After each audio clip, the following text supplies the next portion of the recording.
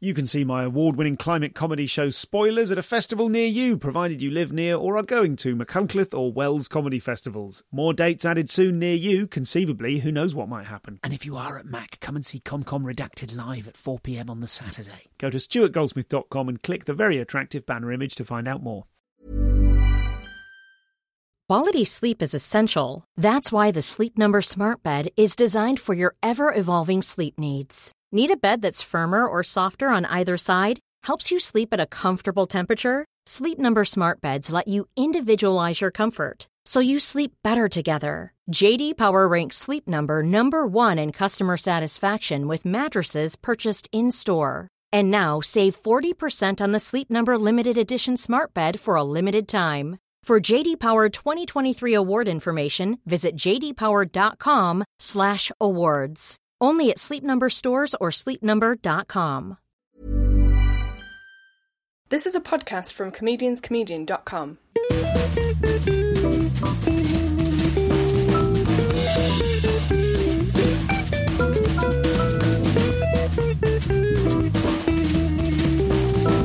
This is the Comedian's Comedian podcast.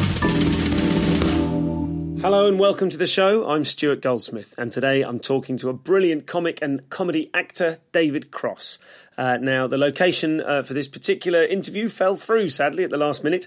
So very, very many thanks to the Nell Gwyn pub in Soho, who kindly housed us in their upstairs room. That is their washing machine that you can hear in the background of this interview. The sound quality is not as perfect as I'd have liked, but it's still totally doable. So this is the first half. David was kind enough to talk to me for 2 hours, and we covered a lot of stuff. His seminal sketch double act, Mr. Show, his role, of course, of Tobias in Arrested Development, and lots more besides. But in this episode, we focus mainly on his stand-up. Now, not everyone in the UK knows David as a stand-up comedian, but he's got several gigs, concerts, albums you can download on iTunes, as well as 2 specials that you can find on YouTube, which I only came to very recently whilst specifically researching him. Please look him up. He's an incredibly exciting comedian. David is one of the 3 or 4 comics who is perpetually on my iPod and who gets routinely shuffled into my daily life, my long drives and my aeroplane time. I'm just mad about his stuff. But I relaxed into it. I think eventually I was probably a little bit intimidated at the start. He was very, very forthcoming. So I'm very pleased and proud to bring you now David Cross. Thank you so much for coming and talking to me, David. I saw you in Happy Mondays last Monday, where you said that you are recording a sitcom here. So, or is it a sitcom TV show? It's neither recording nor sitcom. It's we're writing the. Actually, let me ask, when does this go out? Because I'm not supposed to say anything until. Oh, fine, okay. It was going to go out this week, but I can hang on to it for a little while. Is this you're working on? Yeah. Okay, we cannot talk about that at all. And I would rather put it out sooner. Okay. If that means not talking about, then we can do that. Yeah. Why don't we just say I'm here writing. I'm here working on a project, writing. Okay, and then I'll ask you separately off eggs. I thought it was finished, so I'm interested in that separately. But yeah. Well, that'll be off the record, but I'll tell you whatever. Yeah. Lovely. Okay, so we'll start again. So I saw you in Happy Mondays. I know you just said that last Monday. Yeah, that'll work as a joke, but only if I bleep out the sensitive information. It's an inside joke for just the 2 of us. We did this is a retake, guys. I said something very untoward, and we had to start over. It was really, and for you, untoward could be very untoward. Yeah. So I saw you. You said you're living in Shoreditch at the moment. Yes. How are you finding London? You've been here before. Oh yeah, I've spent years here, cumulatively, not in a row, but spent a lot of time here, and I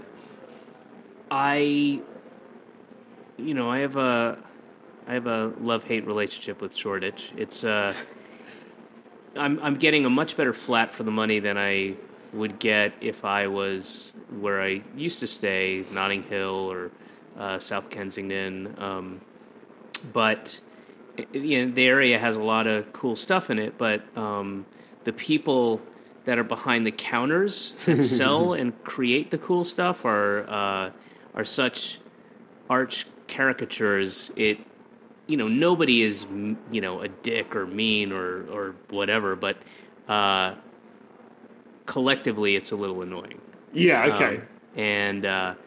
And as I said on stage the other night, I owe Williamsburg a big apology. I remember you saying that, and I don't know Williamsburg at all, but I think, and I don't know if the room did, but everyone got it in the context because everyone knows Shoreditch. Williamsburg is the epicenter globally of the kind of hipster takeover. Gotcha. Not where gentrification meets hipsterism, and it happened very quickly in Williamsburg in a relative sense, and it's it's like an amusement park for and of hipsters and what we consider hipsters, and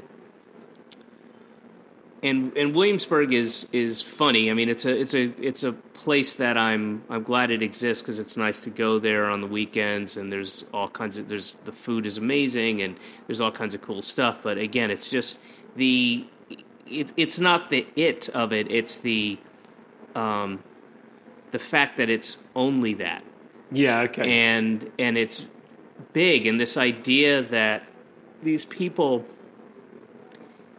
consider themselves, fashionable, unique. There's a utilitarianism to their sartorial makeup and but it's still, it's still this. They're all together in the same place, so it ceases. No one's being alternative about. It's like a costume. It's like and it would be. It'd be pretty cool and something that I think you could carry some sort of pretense with if you were doing that in, Macon, Georgia. But it's just, I guess I've explained it. It's just the idea that they all go there and they all dress the same, wear the same things, or variations on those, have the same facial hair, have the same tattoos, have the same kind of tattoos. Mm-hmm. One dude just has furniture on his arms, and another girl just has ladybugs, and whatever it is, it stops. The thing that they think it ceases to be because they're all doing it collectively, and there's an irony there that I don't think they get. Do you find that as in the UK, obviously, we would have, and I'm sure you're aware of the concept of alternative comedy, and I guess in the States, kind of some comedians are known as alt comedians. Yep. And would you be one of them? Do you think that do you think you're identified by the people as being part of that? Definitely, and that's another thing I have mixed feelings about because it's kind of a lazy thing that doesn't mean much anymore, but back when that was a movement that nobody ever sat down and said, let's start a movement. It just sort of happened, as a lot of cultural shifts do. But there were, back then, the standard comedian, and the one that you would be represented on, film and TV when you showed a stand-up, it was the guy in front of the brick wall, with his sleeves rolled up of his jacket and a skinny tie, making observations, and this lady is this, and what's kind of Seinfeld kind of comedy, and then there were a bunch of younger comics, mostly in Boston and San Francisco, and kind of spreading to New York and LA, that didn't do that, did different kinds of comedy. Not that there wasn't always Lenny Bruce is an alternative comic. There were lots of them. It was the getting away from the construction of the, information, punchline, callback type of structure, and it was more personal or more absurd, or it depended less about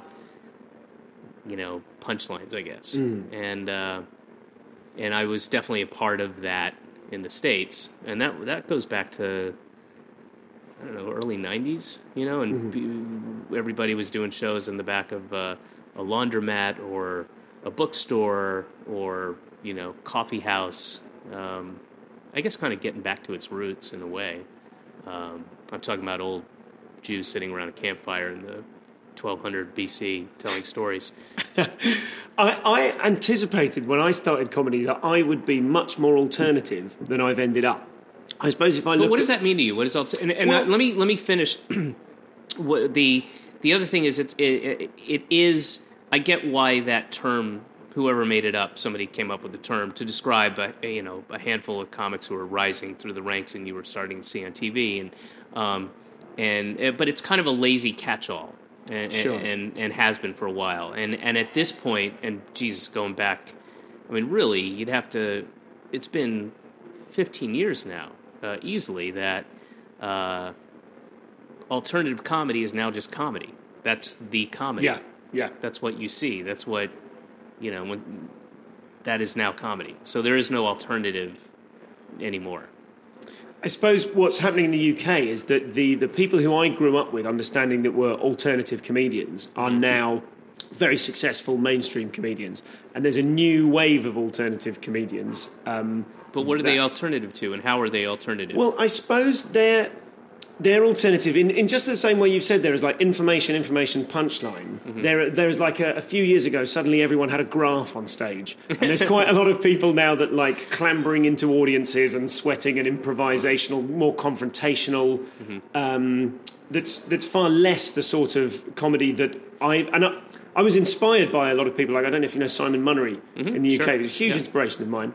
And I thought I would do that really weird... He would certainly be considered a alternative comedy. Yes, absolutely. Yeah, he hasn't become a mainstream comedy. Right.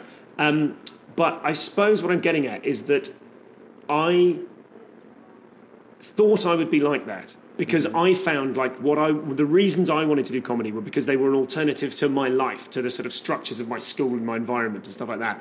And I'm constantly sort of befuddled that by coming into comedy, I've ended up someone who wears a blazer and does information punchline, because that's kind of the thing I'm trying to get close to.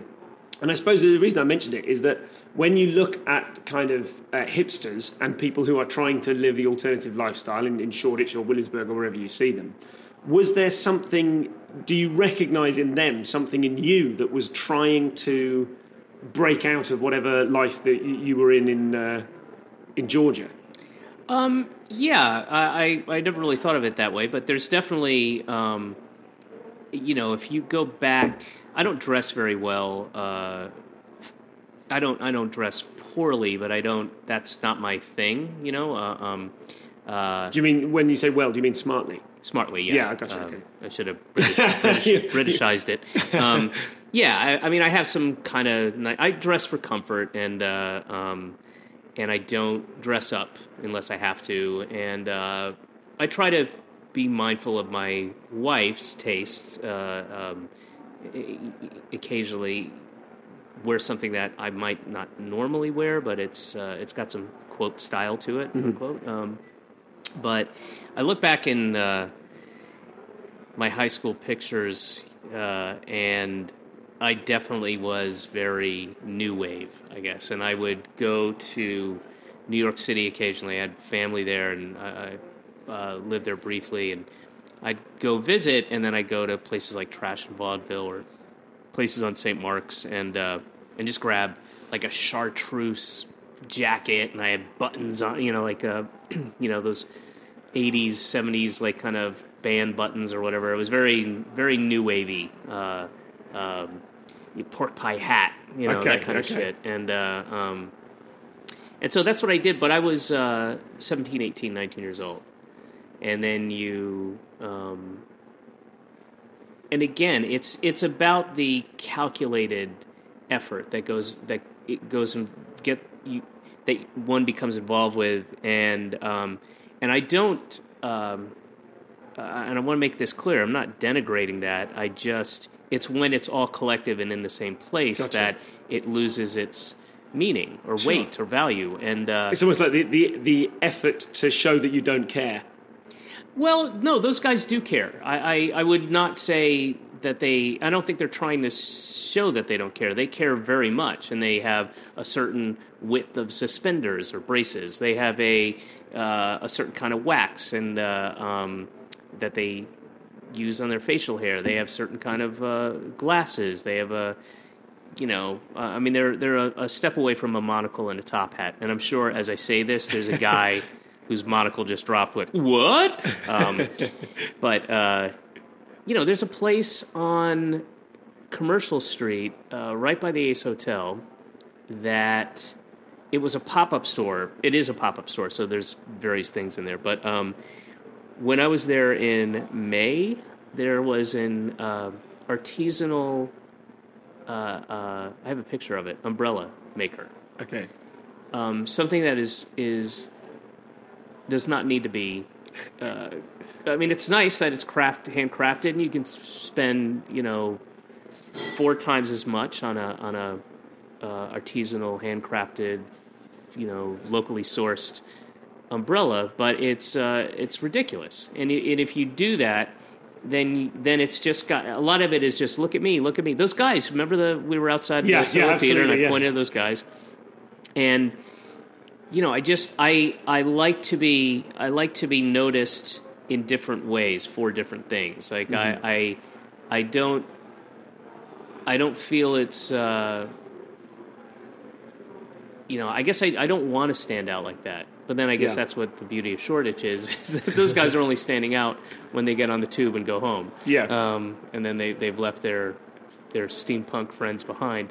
But as I said when we started this, I have mixed feelings about all of it, and a love-hate relationship with it. I'm glad it exists. There's nothing wrong with it. Who am I to judge? But it's just the collectiveness of it, and I don't know. It's just and it's fashion, and I don't have a lot of respect for fashion, I guess. And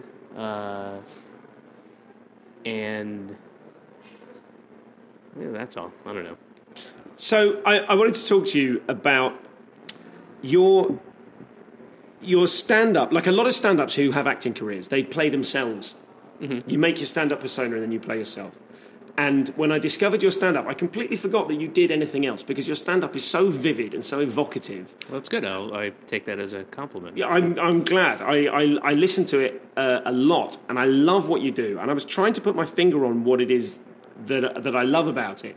And some of it, I think, is to do with, you just said there about, who am I to judge? In your stand-up, you are the person that judges. You're judgmental, I think that's fair to say. Absolutely. You hate stuff with enthusiasm. That's the essence of stand-up. Absolutely, I mean, anybody who has a point of view, there's a judgment involved, and we all judge. But, yeah, I mean, it's I'm very aware that it's a monologue, one-way street. If it was, and I love having debates. I love pub culture. I love having drinks and getting increasingly, a little drunk and loose and oiled and talking about all the stuff that people don't like to talk about, religion, politics, all that. I love it. And I've been doing it since I was a teenager. And I was literally, on my way here, I was just hanging out at Speaker's Corner for 20 minutes, just loving that idea and, in action. But stand-up is a one-way street. It's a monologue. It's not a dialogue, and that's the you get away with a little bit more. You can't enter a conversation and go, there is no God, and then start for 30 minutes, and but you can say all those things that are important to you that you're passionate about, and but couch them in comedy and. But yeah, it's pure judgment. I think that, as I said, that's most comedy, even the light, silly stuff, is judgment of some sort. Is that easier to have? Well, not easier, I suppose. Does stand-up let you off the hook of having to engage in a dialogue? You can just say everything that you think. Well, it's not letting you off the hook so much because that's just the format of it. I mean, unless I just went up and did Q&A, and that's fine. But that's not the idea of what my stand-up is. I come out and I talk for an hour and a half, and hopefully you go home happy. But that is what it is. I don't think there's necessarily it's not getting off the hook, and I would happily engage in spirited debate on stage. It's just that's not really what I do, or I've been asked to do really. And which came first for you? Was it stand up or stand sketch? up? Stand up was when I was in high school, and a lot of open mic nights in Atlanta, and then moving to Boston. And I got very, very lucky, phenomenally lucky, I think.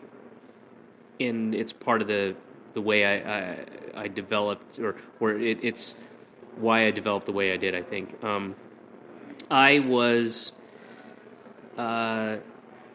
I had a chip on my shoulder. I was very much the comics comic, where I didn't care about bombing, and I wore it as a kind of a badge of honor. And the other comics would kind of watch for me to bomb and watch me respond to that. And this again, these were stand-up audiences back in the '80s, which weren't as sophisticated as they are now.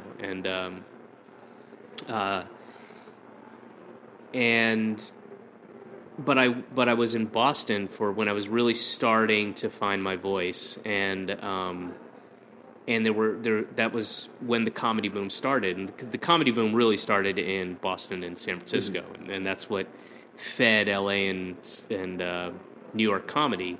There was plenty of comedy in New York, but per capita there was just way more coming out of those two centers and what would become known as alternative comedy. And so there was so much, the boom was starting, and there was so much work to be had. I mean, quite literally, Chinese restaurants and colleges and, private shows. I mean, everyone had a fucking stand-up night everywhere, up and down, I-95 and all the way up through New Hampshire and Vermont and Connecticut. And there was work everywhere.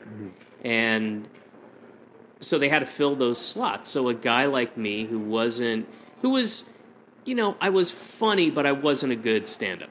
Okay. I was interesting, and I had great nights. If you stuck with me and the crowd was accepting of me, then it would just go beautifully, and it would be really fun. And I didn't prepare that much either. I would have a lot of shit on notes, ideas and stuff, and then but that was rare. That was one every 6 gigs I'd get that.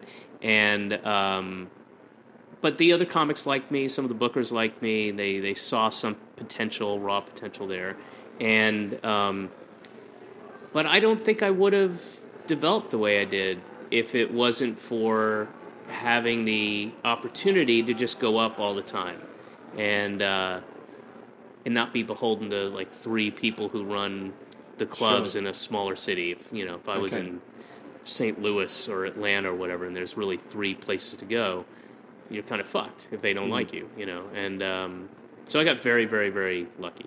Do you remember what your first time you went on stage, or the first couple of times, what your material was? Do you remember what sorts of things you were talking about? I remember it distinctly. It was in Atlanta, a little suburb called Sandy Springs, Punchline. I was 17. I was a week away from turning 18. And my act and I use that term loosely, for 2 years probably, maybe... I'd say 2 years, maybe longer, was really, it wasn't my voice really. It was a combination of Andy Kaufman and Stephen Wright.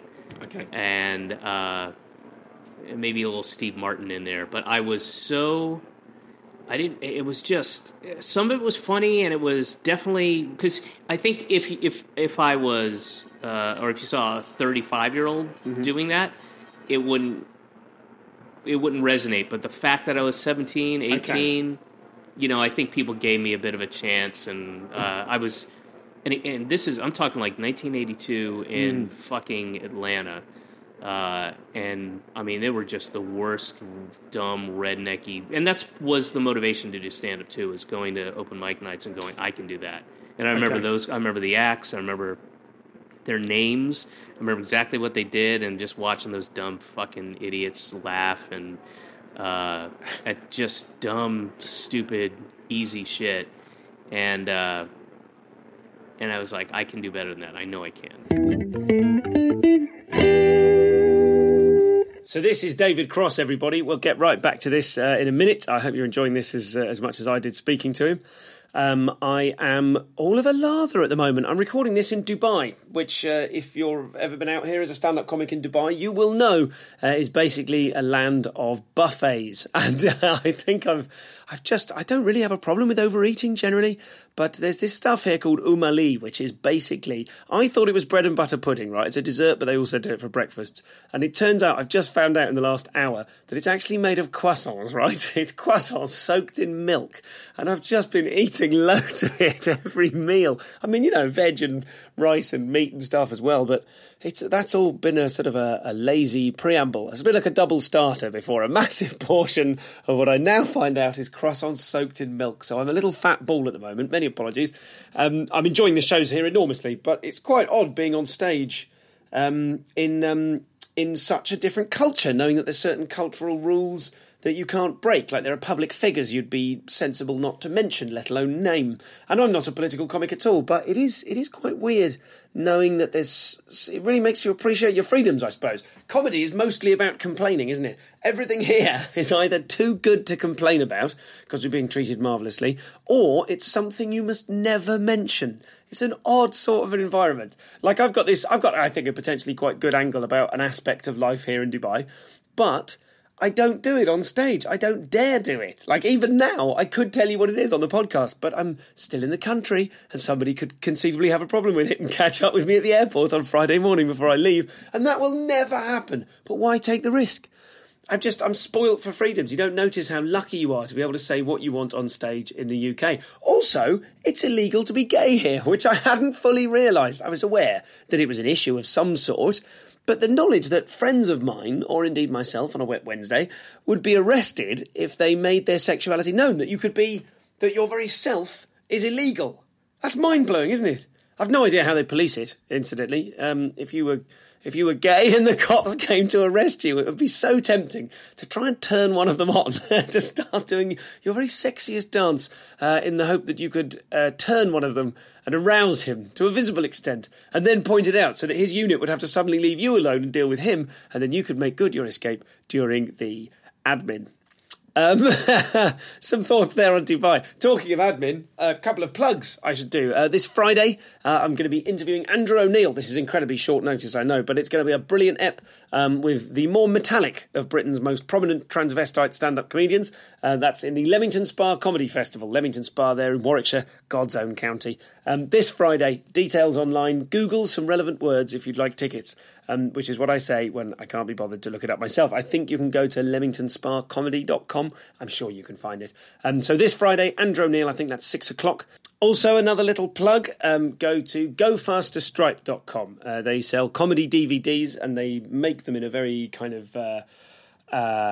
what's the word? In an independent way is exactly the word. They make independent comedy DVDs for brilliant comedy artists, and they've got a sale now on, so go to gofasterstripe.com. This is a non-sponsored advert. I'm just supporting them. What I think they do is brilliant, and I just noticed on their mailing list there's a sale, so you probably want to take advantage of that.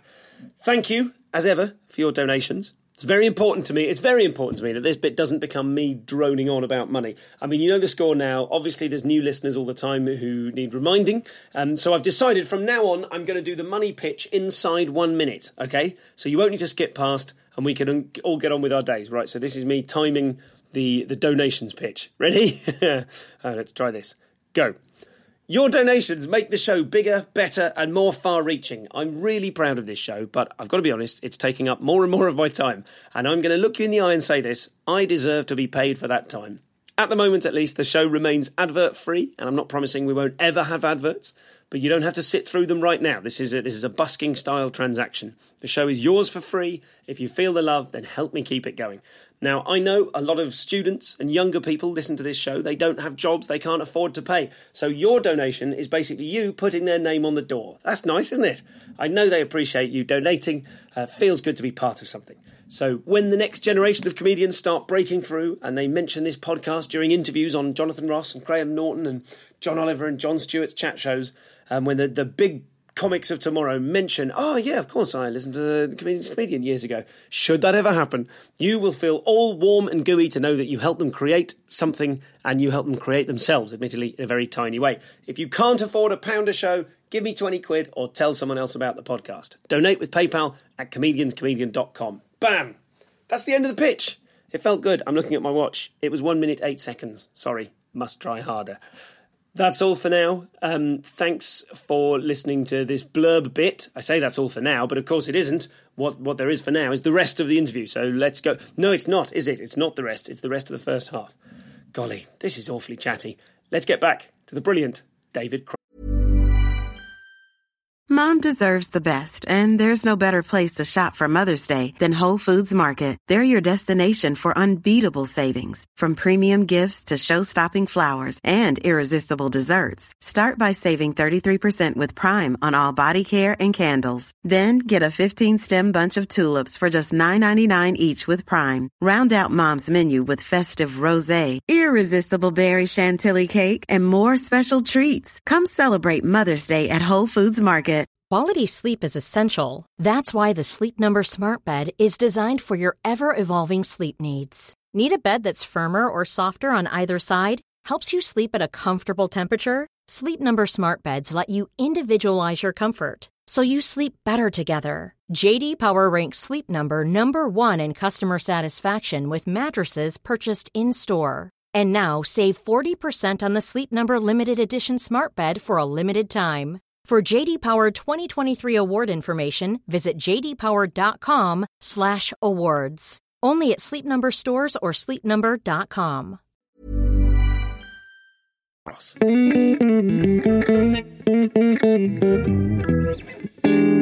Just to stay with that sort of early period, what kind of material were you doing? What sort of topics were you talking about? How were you approaching them? It wasn't topical. It was two things that I remember pretty distinctly. One was this story, and I would do it kind of dry, deadpan, almost Stephen Wright-ish, and I'd say, what was it? I was driving, whatever. I was driving along, and there's a woman in the car in front of me, and I would I would do like little misleads. I still do that kind of stuff in my comedy too, where I do a little mislead, talk about one thing, and then it's really about another thing. So, she's driving, and I describe her in the car, and then she had this bumper sticker on the back of her car. It said, "Follow me to Tennessee," and and we get to a red line. I'm thinking, yeah, what the hell? And so we get into Nashville, and I pull her over, and I knock on her window, and she rolls it down, and I say, yeah, what do you want? And she looks at me, and she goes, oh, I didn't mean you. And that was one of the first jokes I used to do, and that's a decent one. There are plenty I had that were not good, but it was told very dryly, kind of very Stephen Wright-ish. And I had another bit that I used to love doing. It was not funny, but it was at the end of my set, and we're talking like open mic, so it's 5-6 minutes. I would invite, towards the end, it was the last thing I did, I'd invite two people. I was like, all right, I got this thing, I got this closer, it's really fun. I just need 2 volunteers from the audience. Yes, you, ma'am, come on up, and you, sir, great. What's your name? And I talked to him for a second. Okay, just stand back here and hold your hands out. They'd hold their hands out, and I had shaving cream, and I would fill their hands with shaving cream. I go, when I get to the part, I'm not going to say what it is, you'll know exactly what to do. All right, and I would just do this whole thing about this is gonna be fun. Just you sit here, and I was like positioning them like it was really important. I need you like a foot over here, and you, ma'am, go back here, and they're sitting there with both hands out with it filled with shaving cream, and then I would do all that stuff, and then I go, all right, thank you, that's all my time, good night, and I would just leave, and they'd stand on stage like, what the fuck, and they'd eventually like sheepishly come off, and those were two early things. And did that? You just said as you were describing that, you said, "Oh, it's not funny." Did that work? What was the audience's reaction to that? Were they laughs? Barely. Was it you laughing at how uneasy they were? Yes. I love that kind of stuff. Well, you're a comic. Yeah, that's true. You're not you're not a dental assistant going out. Their one big night of the month going out to a comedy club, standing on stage with shaving cream in their hand. Going, well, I didn't think that was funny at all. Was part of the motivation for doing that? Like you said, you found yourself thinking, I can do better than the comics on stage, and you found yourself kind of angry at the audience for laughing at stuff you considered obvious or dumb. Yeah. Was there part of you that wanted to kind of punish the audience by doing that? Is that where that came from? Not really. I mean, maybe yes, maybe no, but not consciously. The audience, you have to look at the audience as a separate entity. It's not when it's comprised of individuals. I don't dislike those people. Sure.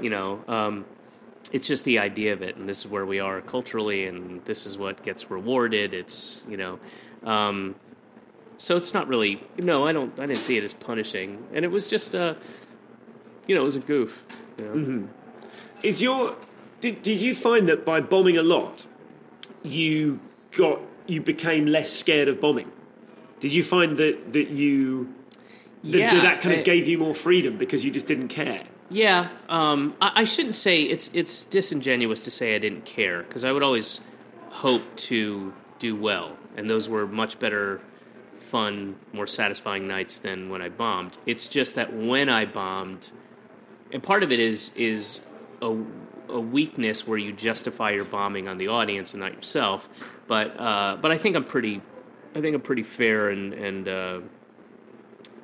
honest about like when I know when it was my fault. I'm pretty good at that. Yeah, that was me. That was on me. That was not on the audience. And it's just that not caring about bombing, and I have to separate this in two distinct parts. One is before I was known and people were coming to see me, and then the second part is afterwards. After that moment when I had my own style and my name and people were coming out to see me and paying money, then I don't want to bomb. Mm-hmm. And I don't like bombing. But it's not like that I liked bombing. It just gave me having that being cavalier, it allowed me to bomb, and then but also that's a bit of an excuse to not prepare. I didn't prepare very well, and I didn't try in the classic sense of I'm going to sit and write my jokes out and craft and hone my jokes, which I don't really do. I'm better.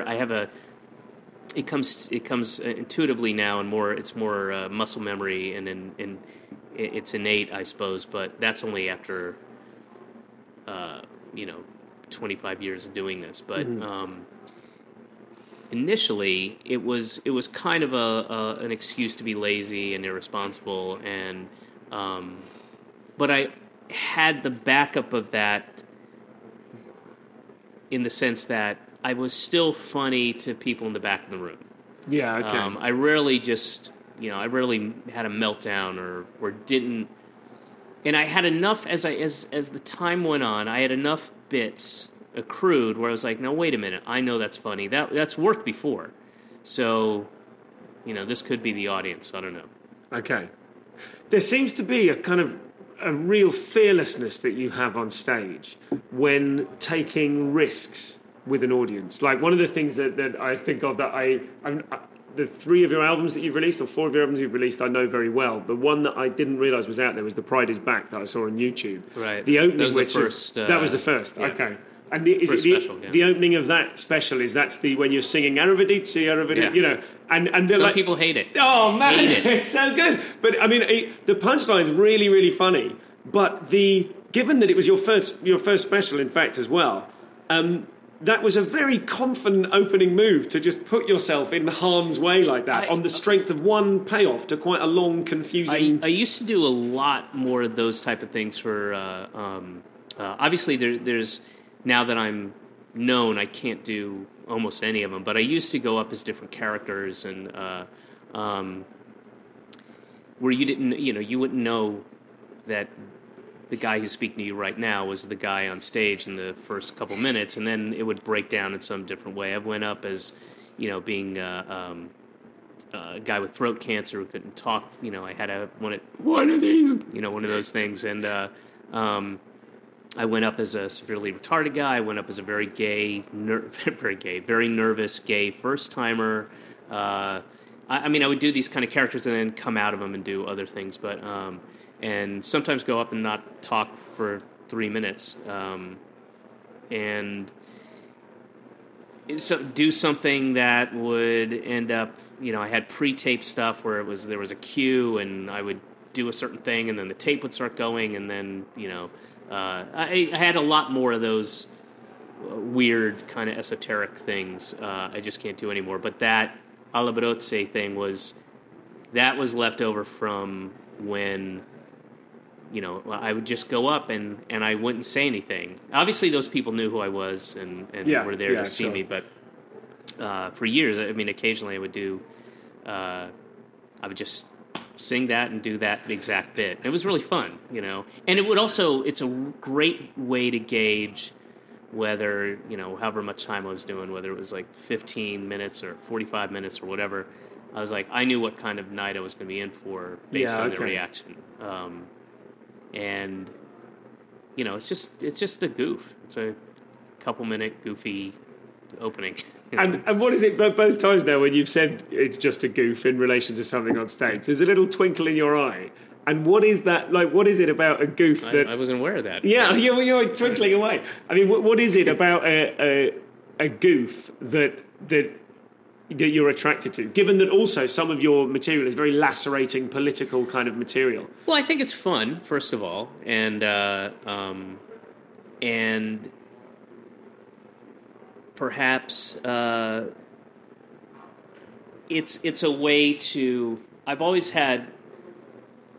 been uncomfortable with people who start off their set acknowledging how awesome they are, and acknowledging the roar of the crowd and all that stuff. There's a lot of that around these days. Yeah, and that just is gross to me, and you look at my last special was completely, I came out after the show had already started. Did you see Bigger and Blacker? I didn't see it. I've got the audio, so I've got the song opening. Well, which I believe is different to the DVD. That's different. Yeah, the DVD has different stuff in it. It's not. It's probably 70% the same, but there's stuff that lends itself to visual stuff that's not on the CD. But the opening, I won't spoil it, but the opening is, it starts before I'm ever out on stage, and I think, much like that, the Pride is Back, and it's a way to deflate the kind of like those guys who come out and just bathe in the audience's roar for 5 minutes. It's just weird to me. Is that? I want to just sort of stay with that for a second, because do you understand why people do that? That kind of, is it just ego that some people come out and just like to suck up all their? What is it about that? Yeah, but you it's want to deserved. Be in a I don't take anything away from the individual who does that. That's a choice they're making. They don't have to, but they also might. They just don't think in terms like I think about how am I going to open the show? How do what is the show as a whole, as a personality? And I know also, as does the crowd mostly, there's going to be, roughly 45 to 50% of the show, I'm going to be talking about, political stuff or religion. And even though I've been doing this forever and I've got a ton of shit out there, people still go to the shows, and I still get occasional, shut up about that. Don't insult my Jesus and whatever. So it's not rather than start off, with like coming out going, your elected leaders are lying to you, whatever the thing you get into, which fits more when you're 35, 40 minutes in, and I'm on my third beer. It's, started off that way. It's fun. We'll get to that other shit, and why not have a bit of fun? So, getting to that other shit, then, where did you? At what point after that, that your initial stuff, the kind of Stephen Wright-esque jokes? At what point did you start letting your opinion out on stage? Well, it came out kind of meekly in jokes about. I remember.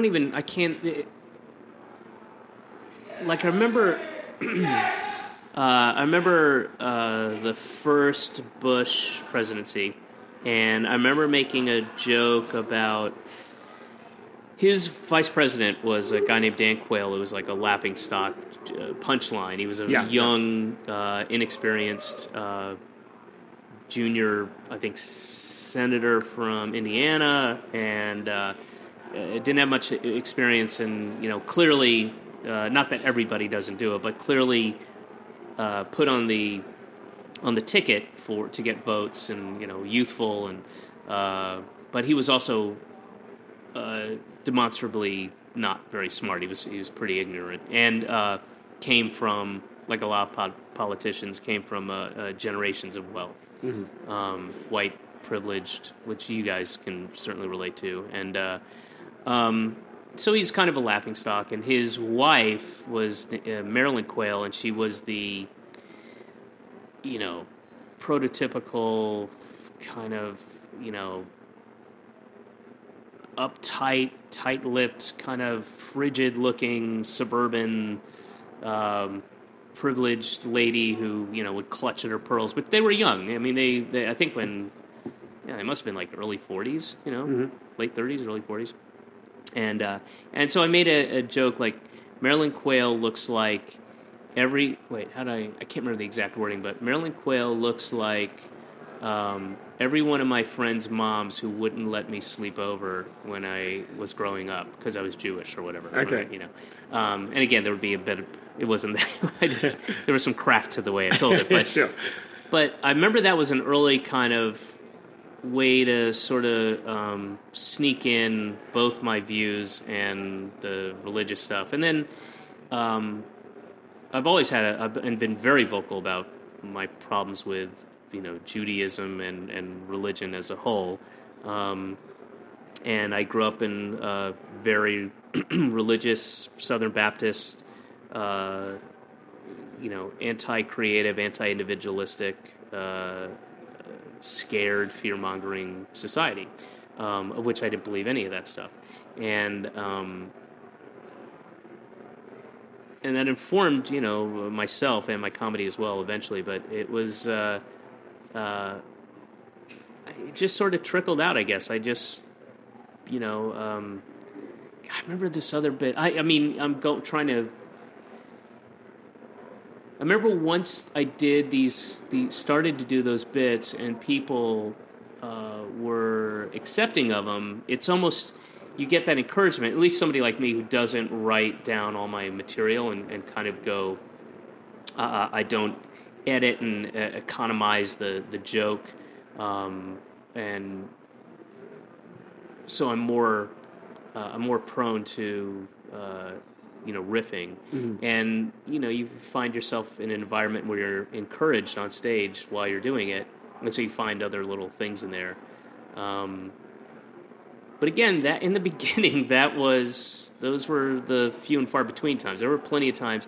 Keep in mind, this is working class Catholic Boston, and so a lot of my stuff didn't really go over, especially following or being sandwiched in between two guys talking about, this fucking fag with AIDS is walking down the street. I'm like, hey, whatever. A lot of that kind of stuff. Yeah. Okay. So it kind of, you started to say the odd thing like that, audiences would respond, and you'd feel kind of like the opportunity to go further. Yeah, exactly, yeah. Okay. And your kind of, I wonder, just as you're saying about your background informing the type of comedy you were doing, and do you feel that you, over the course of your career, do you feel that you have, has it helped? Has it been useful for you as a human being to kind of kick out against that sort of stuff and that, you know, the things that made you angry? Like, are you less angry now because you're shriven? No, I wish I was. I really do. I've talked about this before, or with my wife, you know.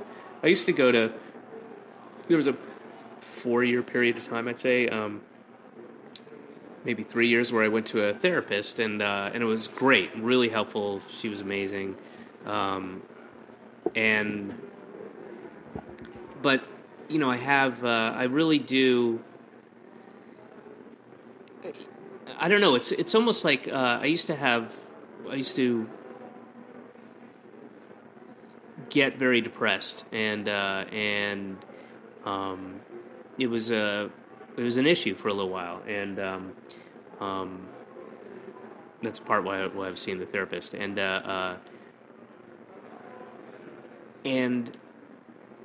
the one thing that remains that is part of, I mean, it's healthy to be cynical, and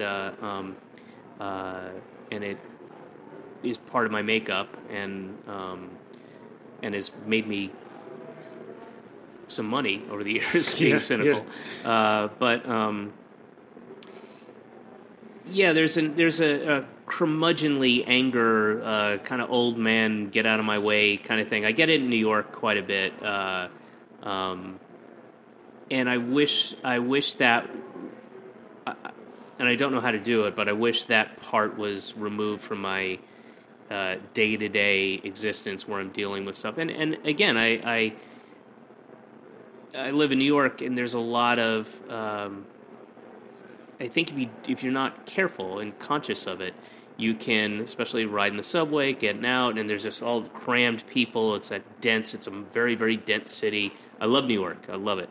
But, you know, there are things that piss you off. The people with the looking at their iPhones who aren't watching where they're going, and people who come out of the subway and then stop right at the top of the stairs, and those little things that other people can kind of brush off. I have a problem. They weigh on me, and again, I know this is not good. I wish it wasn't the case, but the cumulative effect of that stuff, and it happens wherever I go, because my wife has projects in LA, and if I'm not working, you know, she's not working. We're both in New York, which is where we live. But if she's there, then I go to LA if I'm not working, and I hate LA. And a completely different set of, you know, cultural situations, but I'll walk around and I'll just be like, fuck you, into my head. Look at this fucking asshole. And I feel like the weird, cranky, you know, Clint Eastwood in whatever that movie was where he, with the car, you know, whatever that thing was. I feel like that guy, the old man on the porch, you know, get off my lawn guy. And I don't like it. And it's a part of me I wish I could change, but it really doesn't even matter where I go. Like, you go back to the beginning of the podcast, and I was talking about the Shoreditch people, and, you know, I was talking about it on stage the other night, and it's you know, venting, therapeutic kind of thing, but that's a pleasanter, more civil example of what's happening in my head. Yeah. You know, okay. And I wish it wasn't. I really do. But do you ever overdo the anger on stage? Do you ever kind of let out too much of it? Like you say, it's a pleasanter version of what's happening in your head. Do you ever connect too well with what's happening in your head? Sometimes I do. Sometimes, and then the more angry I get, and I guess this is true for most people, the more angry you get, the less you're able to calmly, articulate what you're talking about. You lose your eloquence, and that's the last thing you want to do on stage. There was something in the Pride is Back. I remember there was a thing about, was it guns or shooting or something? And I was there's some point in that special where I am talking about like violence or I don't know what it is, and it was not funny. There's like a good 60-second, 90-second rant where I go on and I'm like, what? Who invited Captain Bringdown? All right, let's get back to the funny. And that's something I've said on stage before, like, oh, I'm bumming people out, let's get back. And it's just you go down a rabbit hole of, I mean, it's a real place, but nobody's interested, nor should they be. That's not what they came to see, you know. But, yeah, I mean, occasionally. But it's a bad thing to do because, as I said, you lose your ability to articulate your point when you get that angry. Or at least I do, you know. My own therapist would say that that depression is anger turned inwards. Are you familiar with that as a sort of premise of therapy?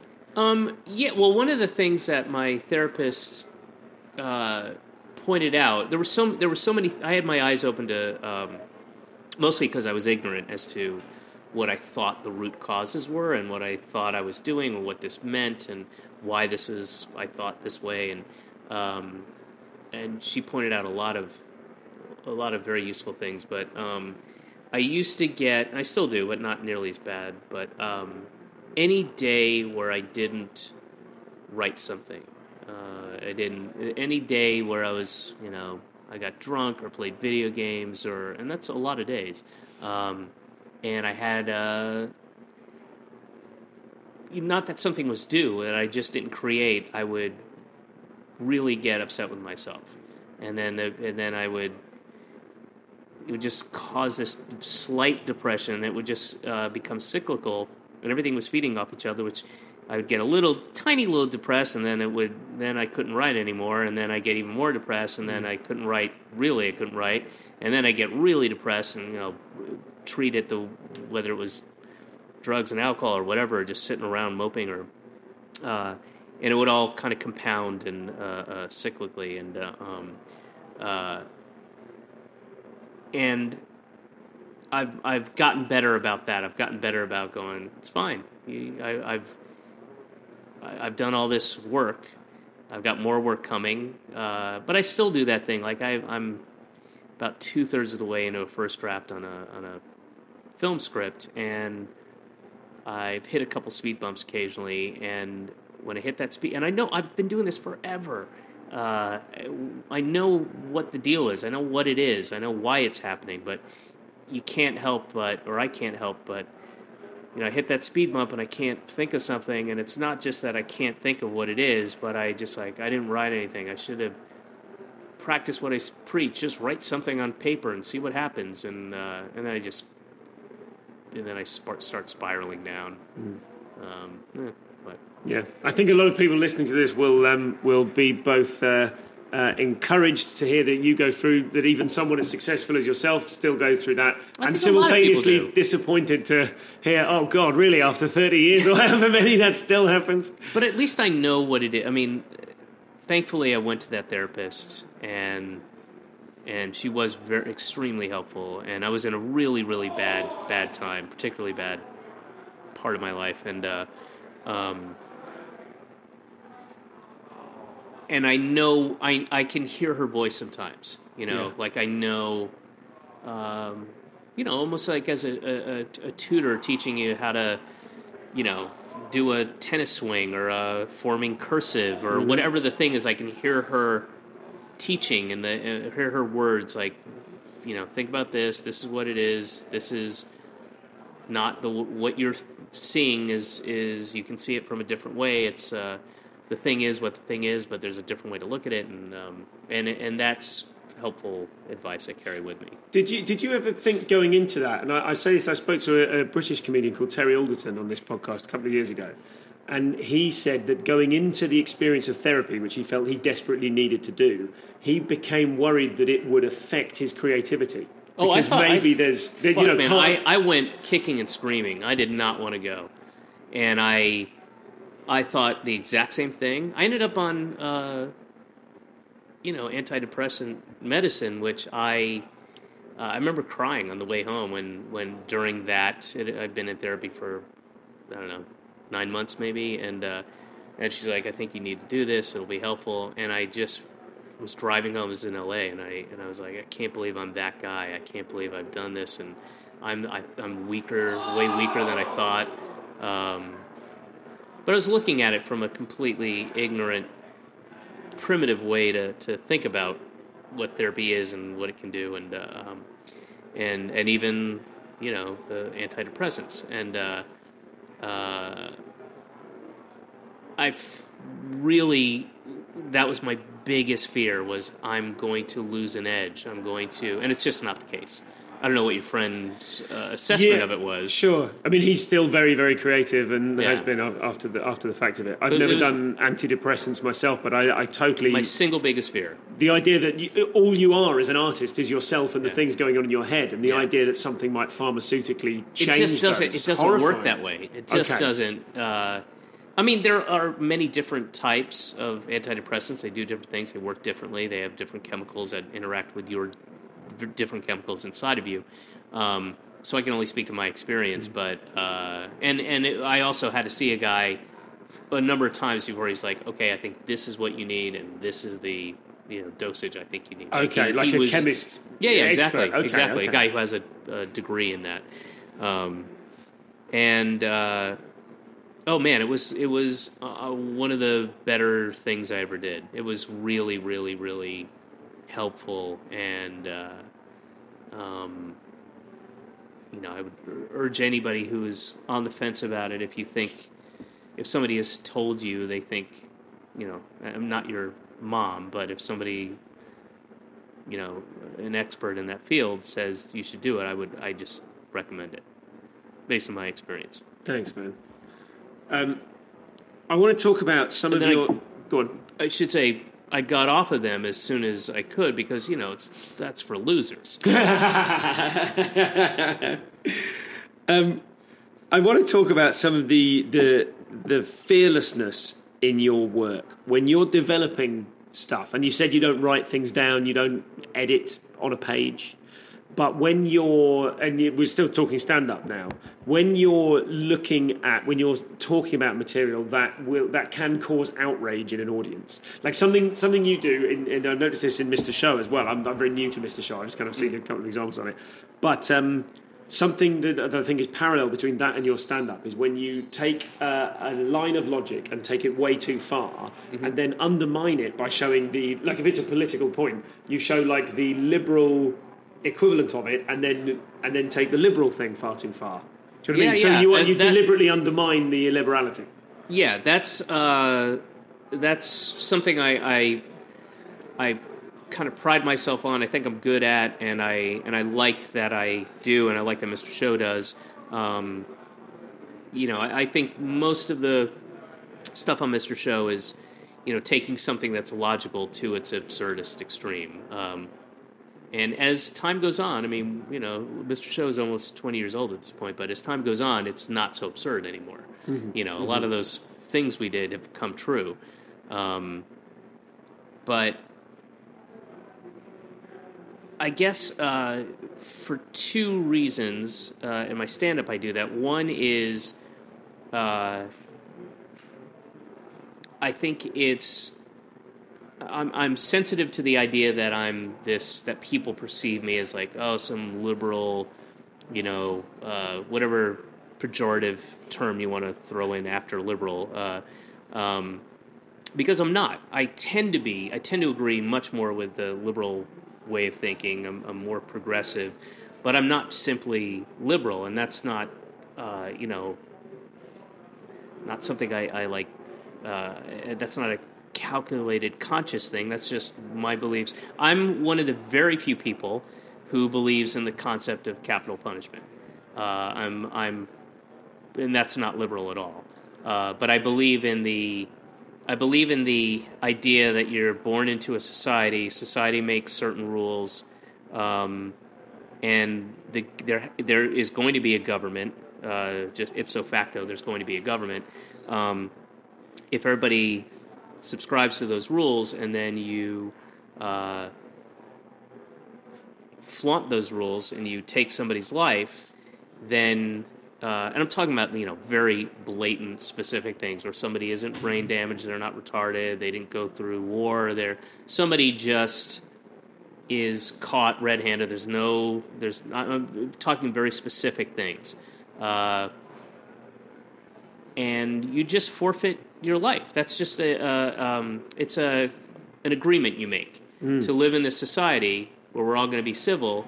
If you do this thing to somebody else, then the consequences, it doesn't have to be gory, it doesn't have to be painful. It's just, that's how it works. That's how life, that's the contract with society, I believe. And this isn't simply eye for an eye. It's just, that's the rule. If you knowingly, calculatedly, you want to get your wife's insurance money and you want to marry somebody else and then you kill her, then you have to understand going into it,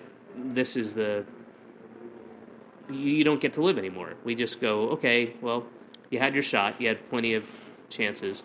So, and I've gotten in, a million debates about it, and that's certainly not liberal at all or progressive. And there are other things I can think of, So in part, I do that to show that I'm not, I'm a little bit more complex than what you're thinking. I'm not this guy up on stage who's like some fucking hippie guy going, fuck the man.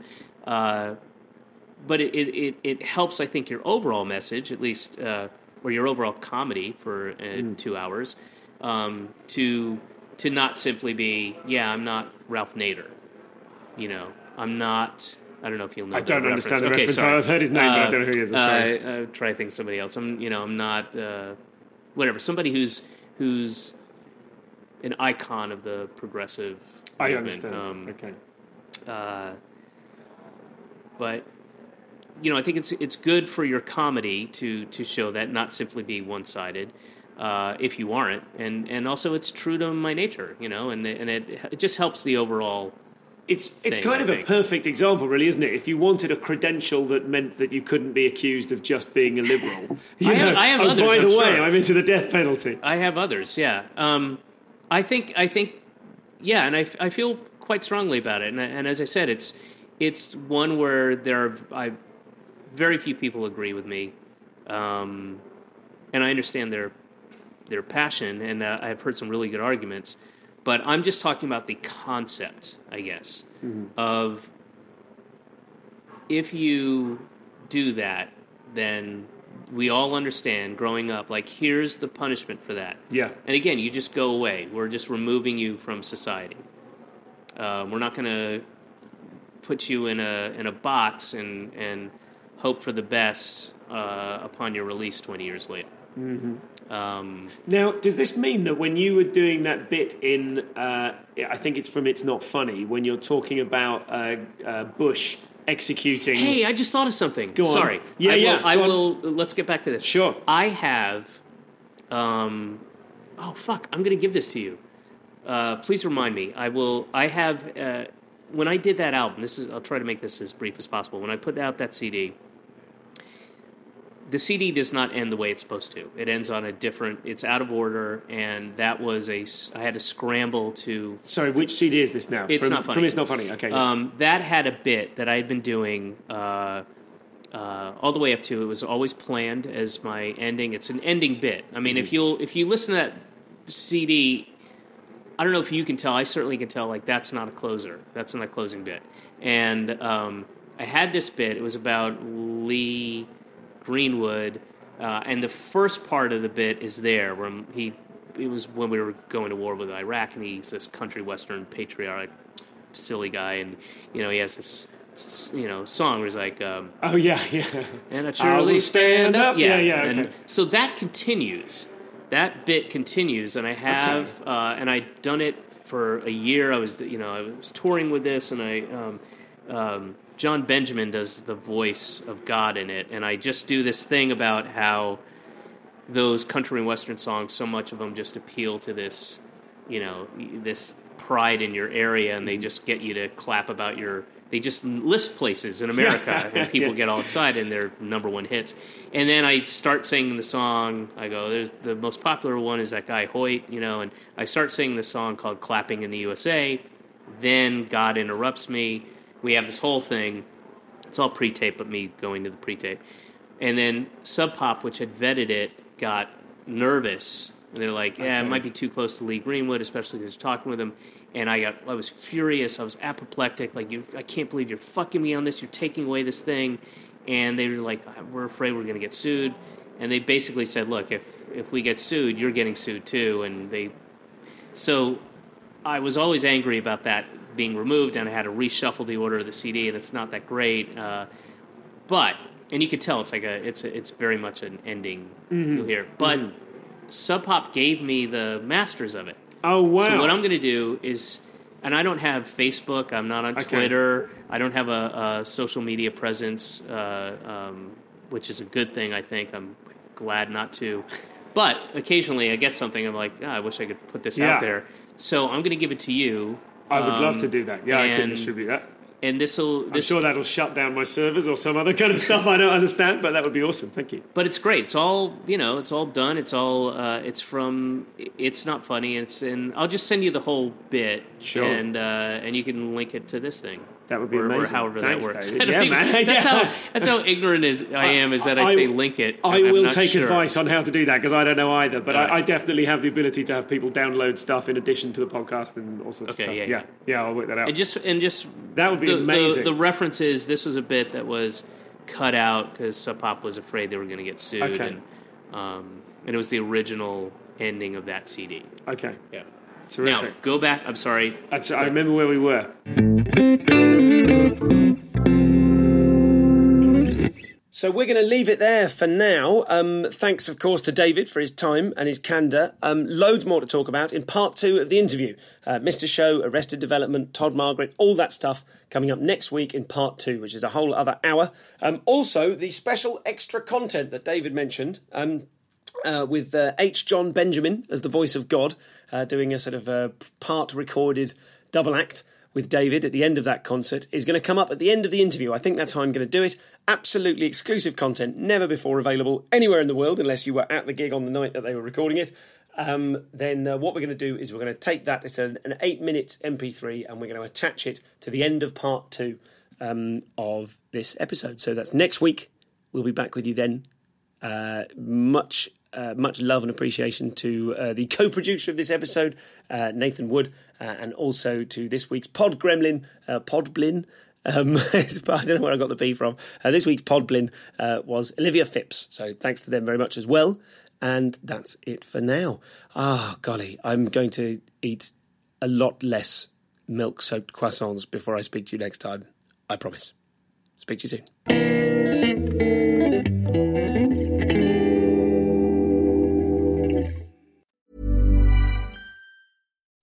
When you make decisions for your company, you look for the no-brainers. If you have a lot of mailing to do, Stamps.com is the ultimate no-brainer. Use the Stamps.com mobile app to mail everything you need to keep your business running with up to 89% off USPS and UPS. Make the same no-brainer decision as over 1 million other businesses with Stamps.com. Use code PROGRAM for a special offer. That's Stamps.com, code PROGRAM.